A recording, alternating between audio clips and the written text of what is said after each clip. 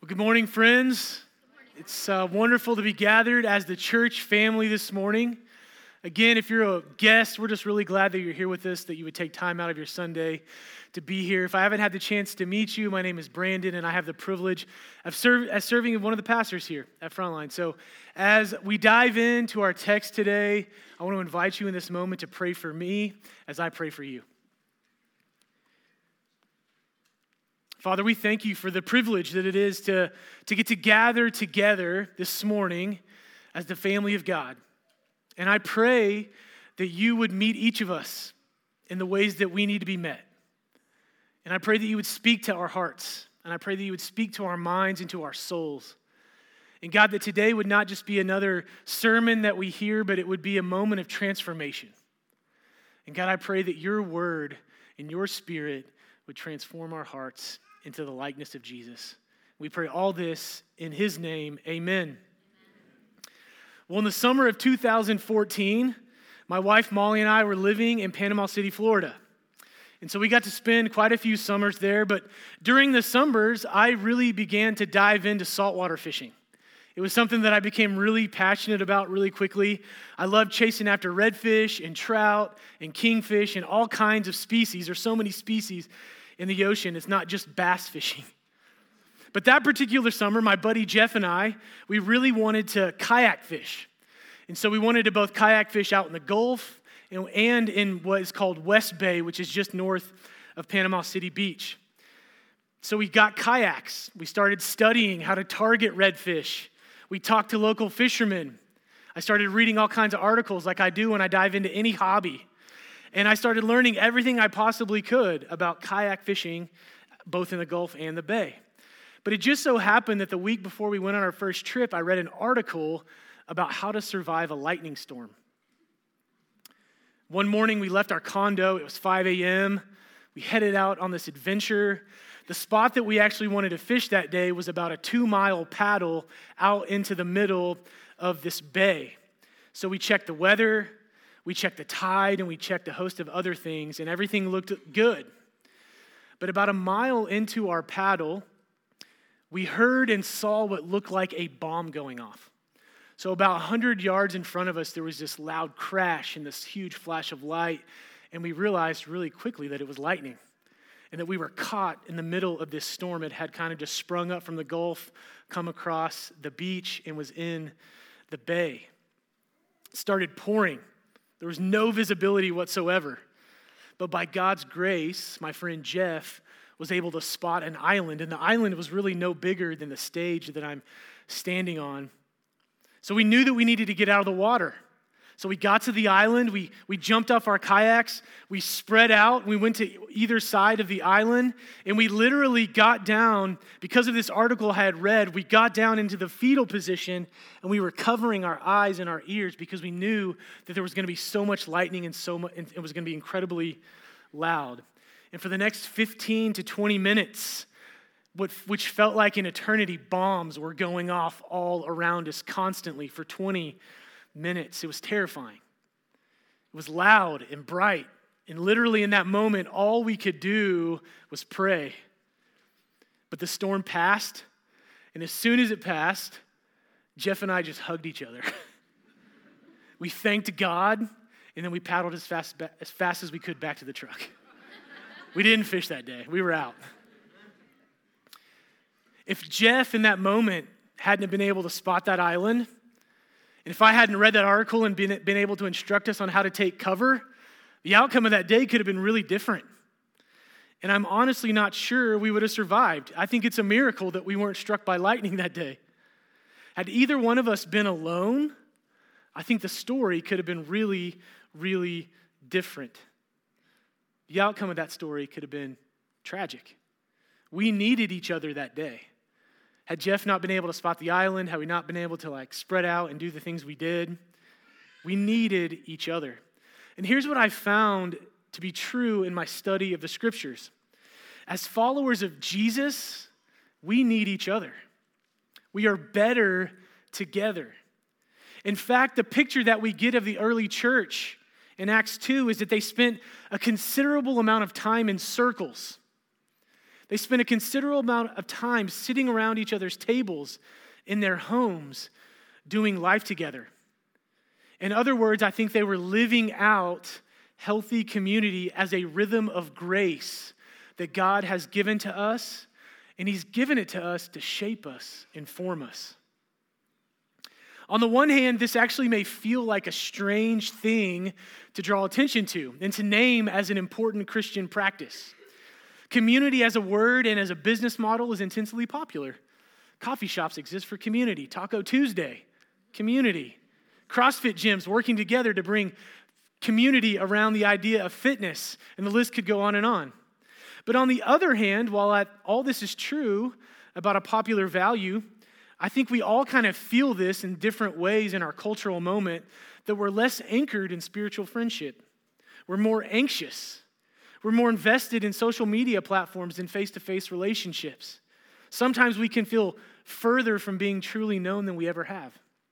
There's a massive gap between value for community and the actual experience that we have when it comes to meaningful community that pushes us towards Jesus.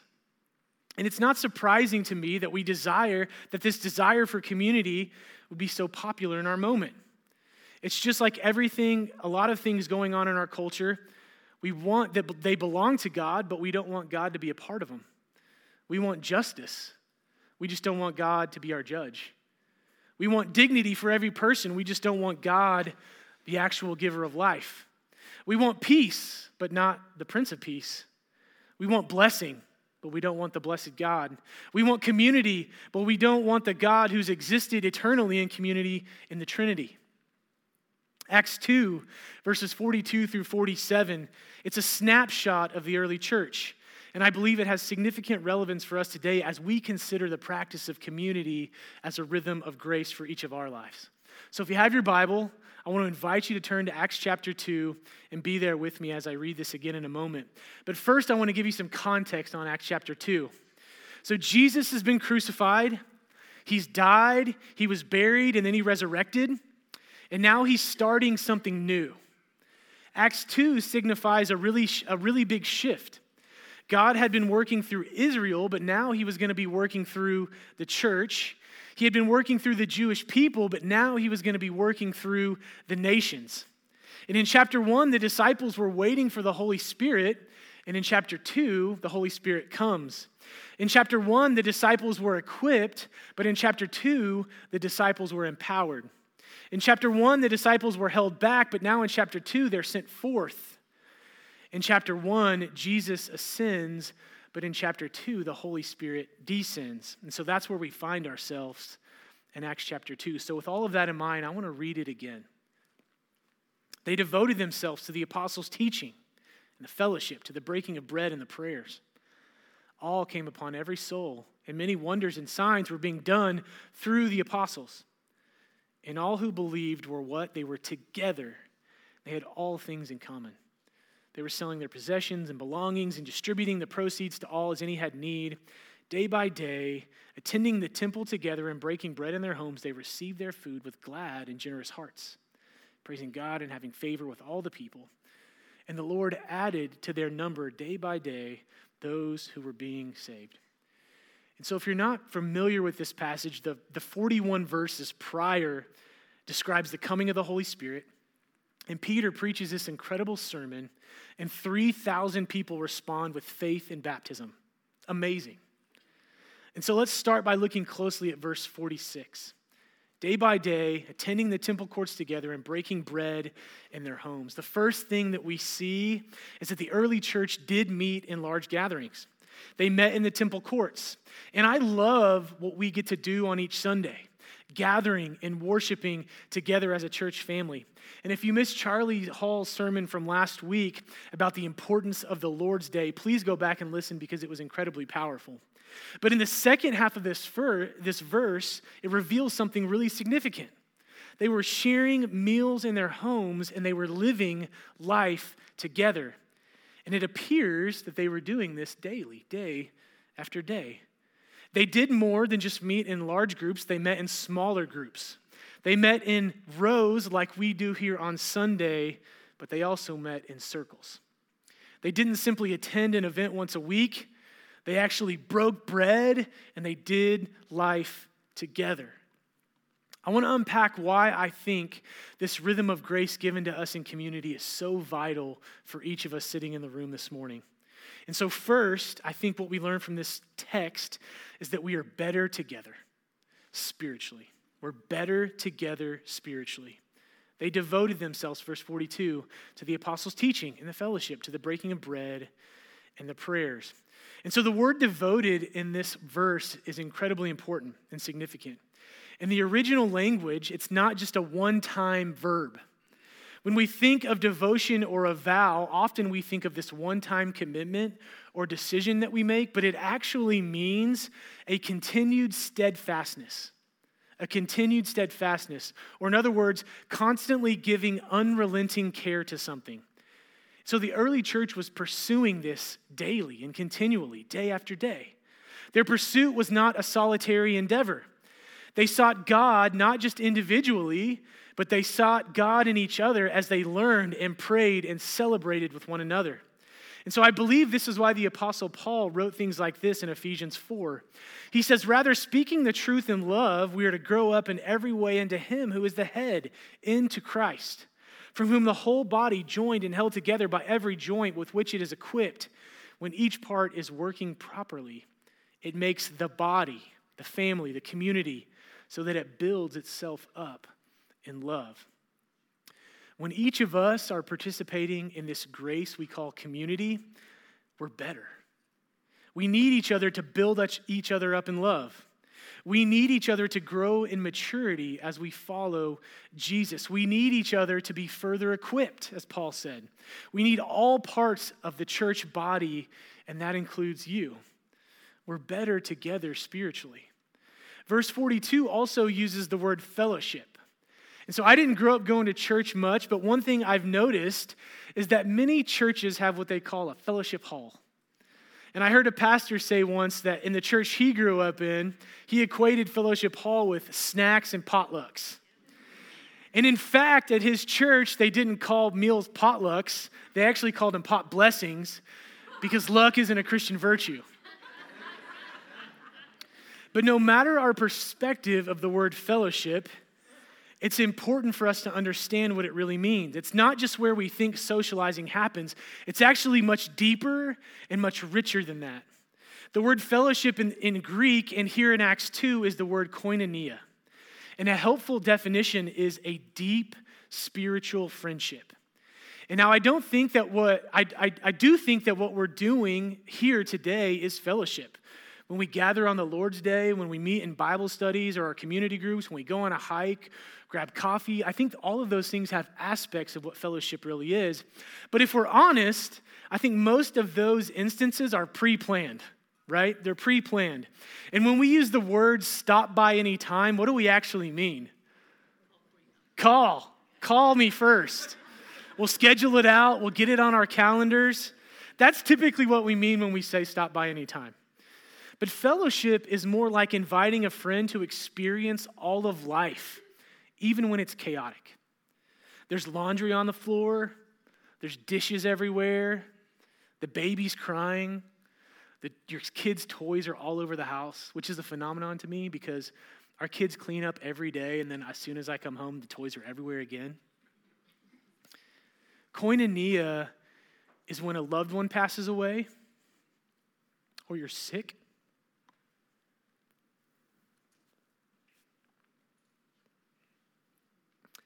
And your friend comes to take care of you. It's getting up early with a friend and praying and confessing sins to each other. It's seeing each other on the good days and the bad days, day to day. Tim Keller says this about spiritual friendship. He says, to be loved but not known is comforting but superficial.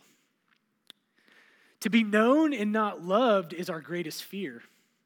But to be fully known and truly loved is a lot like being loved by God. It's what we need more than anything. It liberates us from pretense, humbles us out of our self-righteousness, and it fortifies us for all the difficulties life can throw at us. And friends, this morning, we experienced the greatest spiritual friendship in Jesus. We were not mere distant friends of God, but we were actually enemies of God. All of our sin fully known, yet Christ died for us, and he died in our place. For those whose trust is in Jesus for their salvation, our sins are forgiven, and we are now a part of God's family. We've been brought into his community, and Jesus is the greatest friend that we could have. And so because of Jesus, we're better together. And so fellowship is not a room, and it's not exclusively what we do on Sundays, although what we're doing right now is really significant in so many ways. Fellowship is inviting someone into our lives. It involves friends where you're seen at your best and also at your worst because we're better together. When you don't feel the need to clean the whole house before they come over because life is just messy. The second way I believe that we're better together is physically. We're better together physically. Verses 43 through 45, and all came upon every soul, and many wonders and signs were being done through the apostles. And all who believed were together and had all things in common. They were selling their possessions and belongings and distributing the proceeds to all as any had need. So by obeying the apostles' teaching, the church was actually mimicking the most generous man in the world. Jesus shared all that he had in common with them. And the first century church lived in such a way where no one had any needs. It wasn't forced on them in any way. It wasn't socialism. It was simply their response to the generosity that they had experienced from God through Christ. And our God, we know, is a generous and giving God. So their generosity was actually just a response to what they experienced from him. So what does this look like today? It may look like running errands for someone in need. It could be making a meal for someone in crisis. Maybe it's driving someone to a doctor's appointment. Maybe fixing something at someone's home. Maybe watching someone's kids so they can go on a date. And we could list out so many other things. A few weeks ago, my family was in a tough spot. One of our family members desperately needed Molly and I to be with them. So what did I do?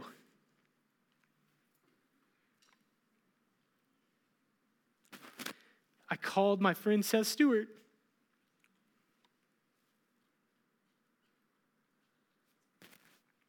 To see if I could quickly drop our kids off so that Molly and I could go be with my family member. His response was quick and kind. If you know Seth, you know that's true. He said, "Sure thing, drop them off now. I just finished making dinner, and Eric and I will take them to ice cream afterwards." Left my house, dropped off the kids.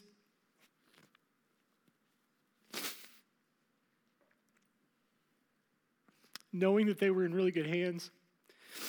And in fact, Seth and Erica bought each of my kids their own half-gallon of ice cream. And so I got to take some home as a gift. And so I want to point out this morning that I honestly could have spent probably this entire sermon like just sharing stories of that happening all across our church. There's so many wonderful and beautiful stories of people being cared for. And the truth is that we're better together physically. And I want to point out, too, that I think this is a great strength of our church. It's a testimony to our C group leaders and many other people in our church. And so I just want to encourage you guys this morning that let's keep doing that. Let's keep fighting for that as a church. Let's keep moving towards each other and meeting each other's needs. Because the reality is living in community allows us to meet the needs of those around us, but it also allows us to have our own needs met as well. Living in community, it allows us to go to battle for each other. And so can you think of a time when you were in a battle and someone in your circle entered in to that pain and they battled with you? They stood with you, but their shield was linked to your shield and said, "Man, we're going to get through this together." That's what happens in circles between Sundays. Life and ministry happens in the trenches, day to day. Thank God that we can come together on Sundays. But when you're on top of the mountain or when you're in a valley, it's grace from God that we get to live in community. Sometimes we can miss each other's needs if we aren't living in circles. And if that's you today, if you feel like you don't have a circle, I want to help you as your community pastor. So please reach out to me. Please talk to me. Please send me an email. And I want to help you try to plug in to one of our circles, which we call community groups. We would love to serve you and help you find one. So the third way that I think we're better together is emotionally. We're better together emotionally. And I think we see this in verses 46 and 47. Day by day, attending the temples together and breaking bread in their homes, they received their food with glad and generous hearts, praising God and having favor with all the people. PBS recently conducted a survey to better understand relational connectedness and happiness. And out of that study was produced a documentary called This Emotional Life. And here's a quote from the documentary.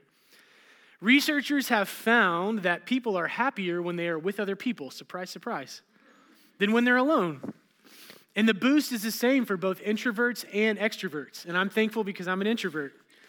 They also are finding that happy people are more pleasant, helpful, and sociable. Being around other people makes us feel happier.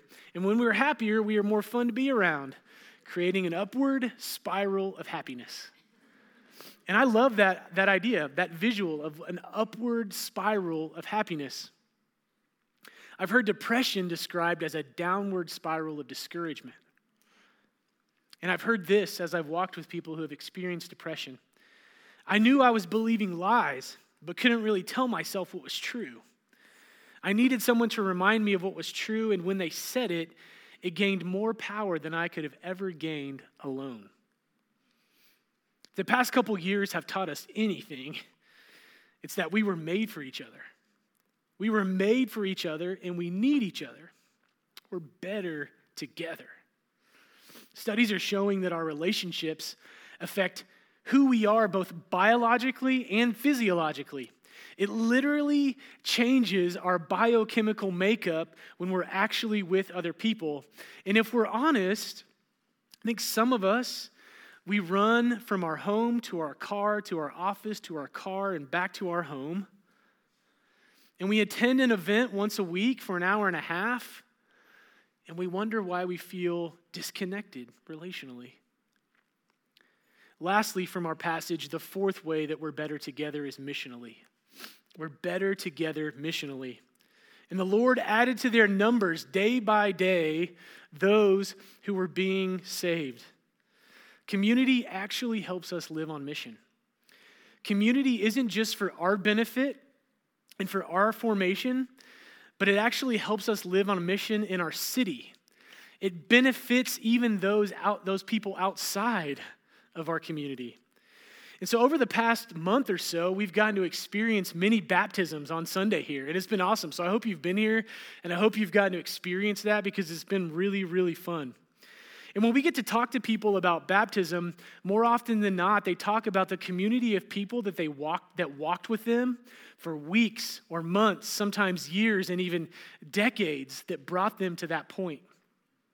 And I know that was true of my story in coming to know Jesus.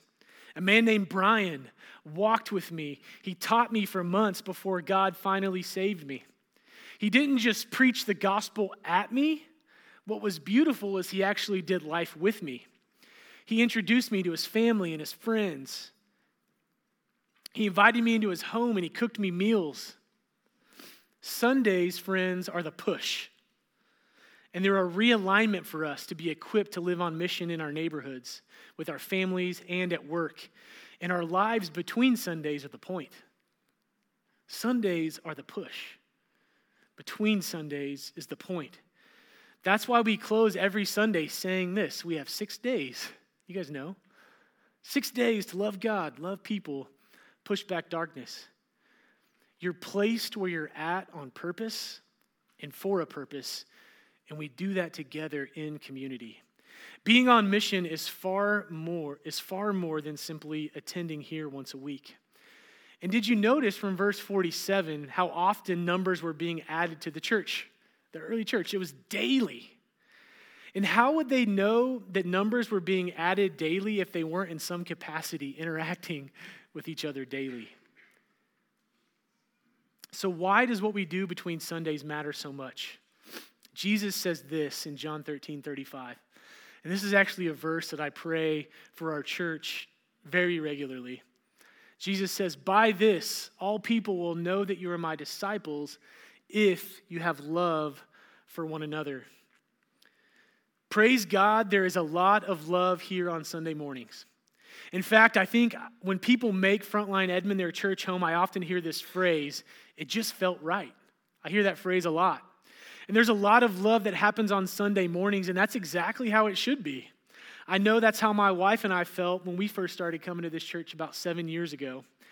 But to love one another the way that Jesus commands us can't simply happen one day a week.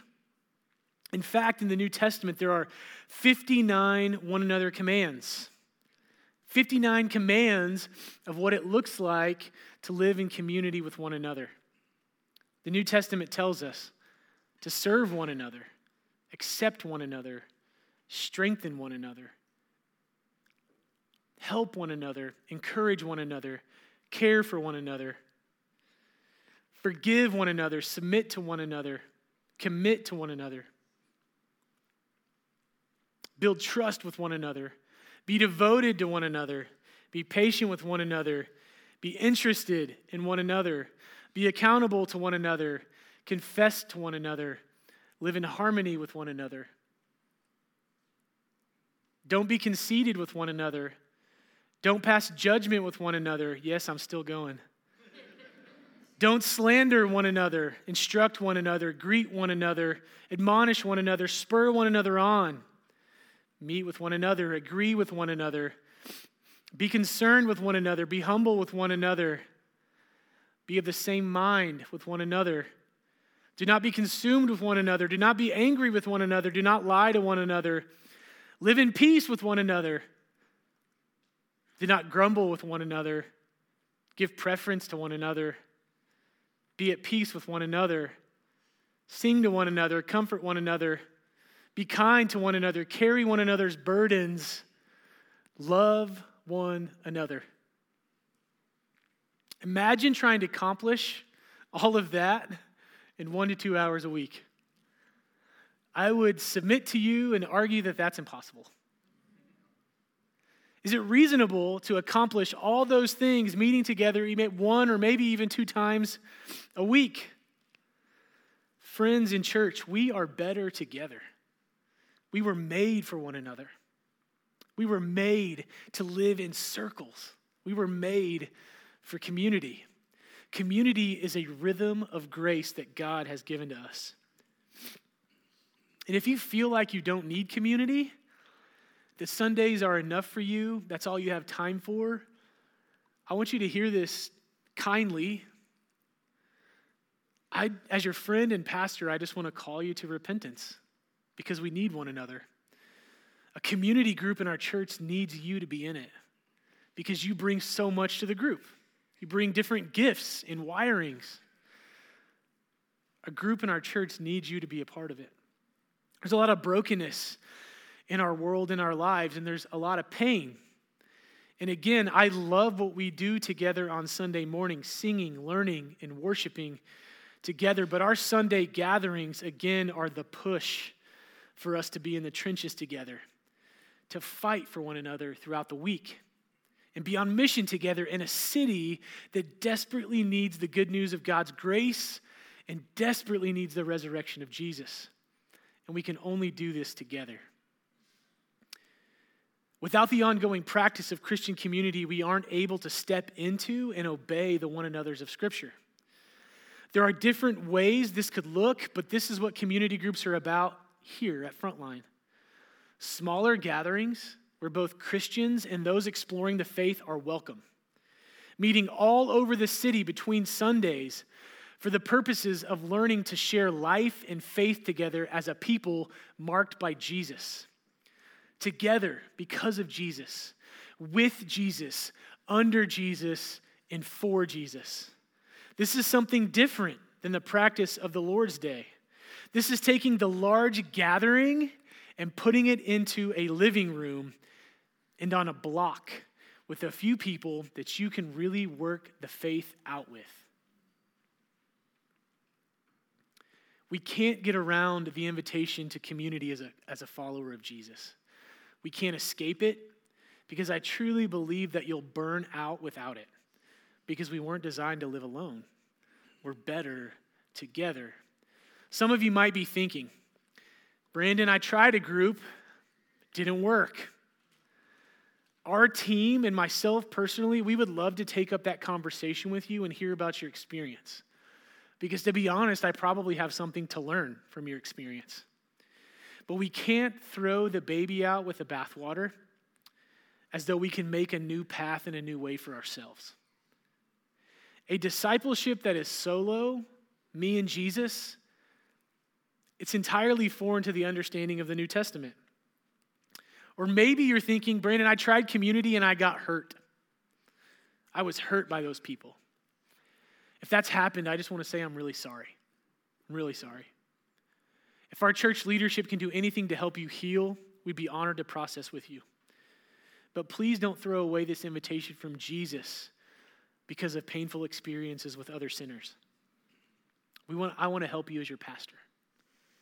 Last thing, community is a discipline because often you don't want to go. I'm telling you, I feel this. There are weeks where I don't want to go. But community isn't about you. It's not about me. It will grow us, but it isn't about us. Community isn't primarily about what you receive, but about what you offer. And in the same breath, community isn't primarily about what you offer, but it is about what you receive. We are better together. We're better together spiritually. We're better together physically. We're better together emotionally. And we're better together missionally. Pray with me.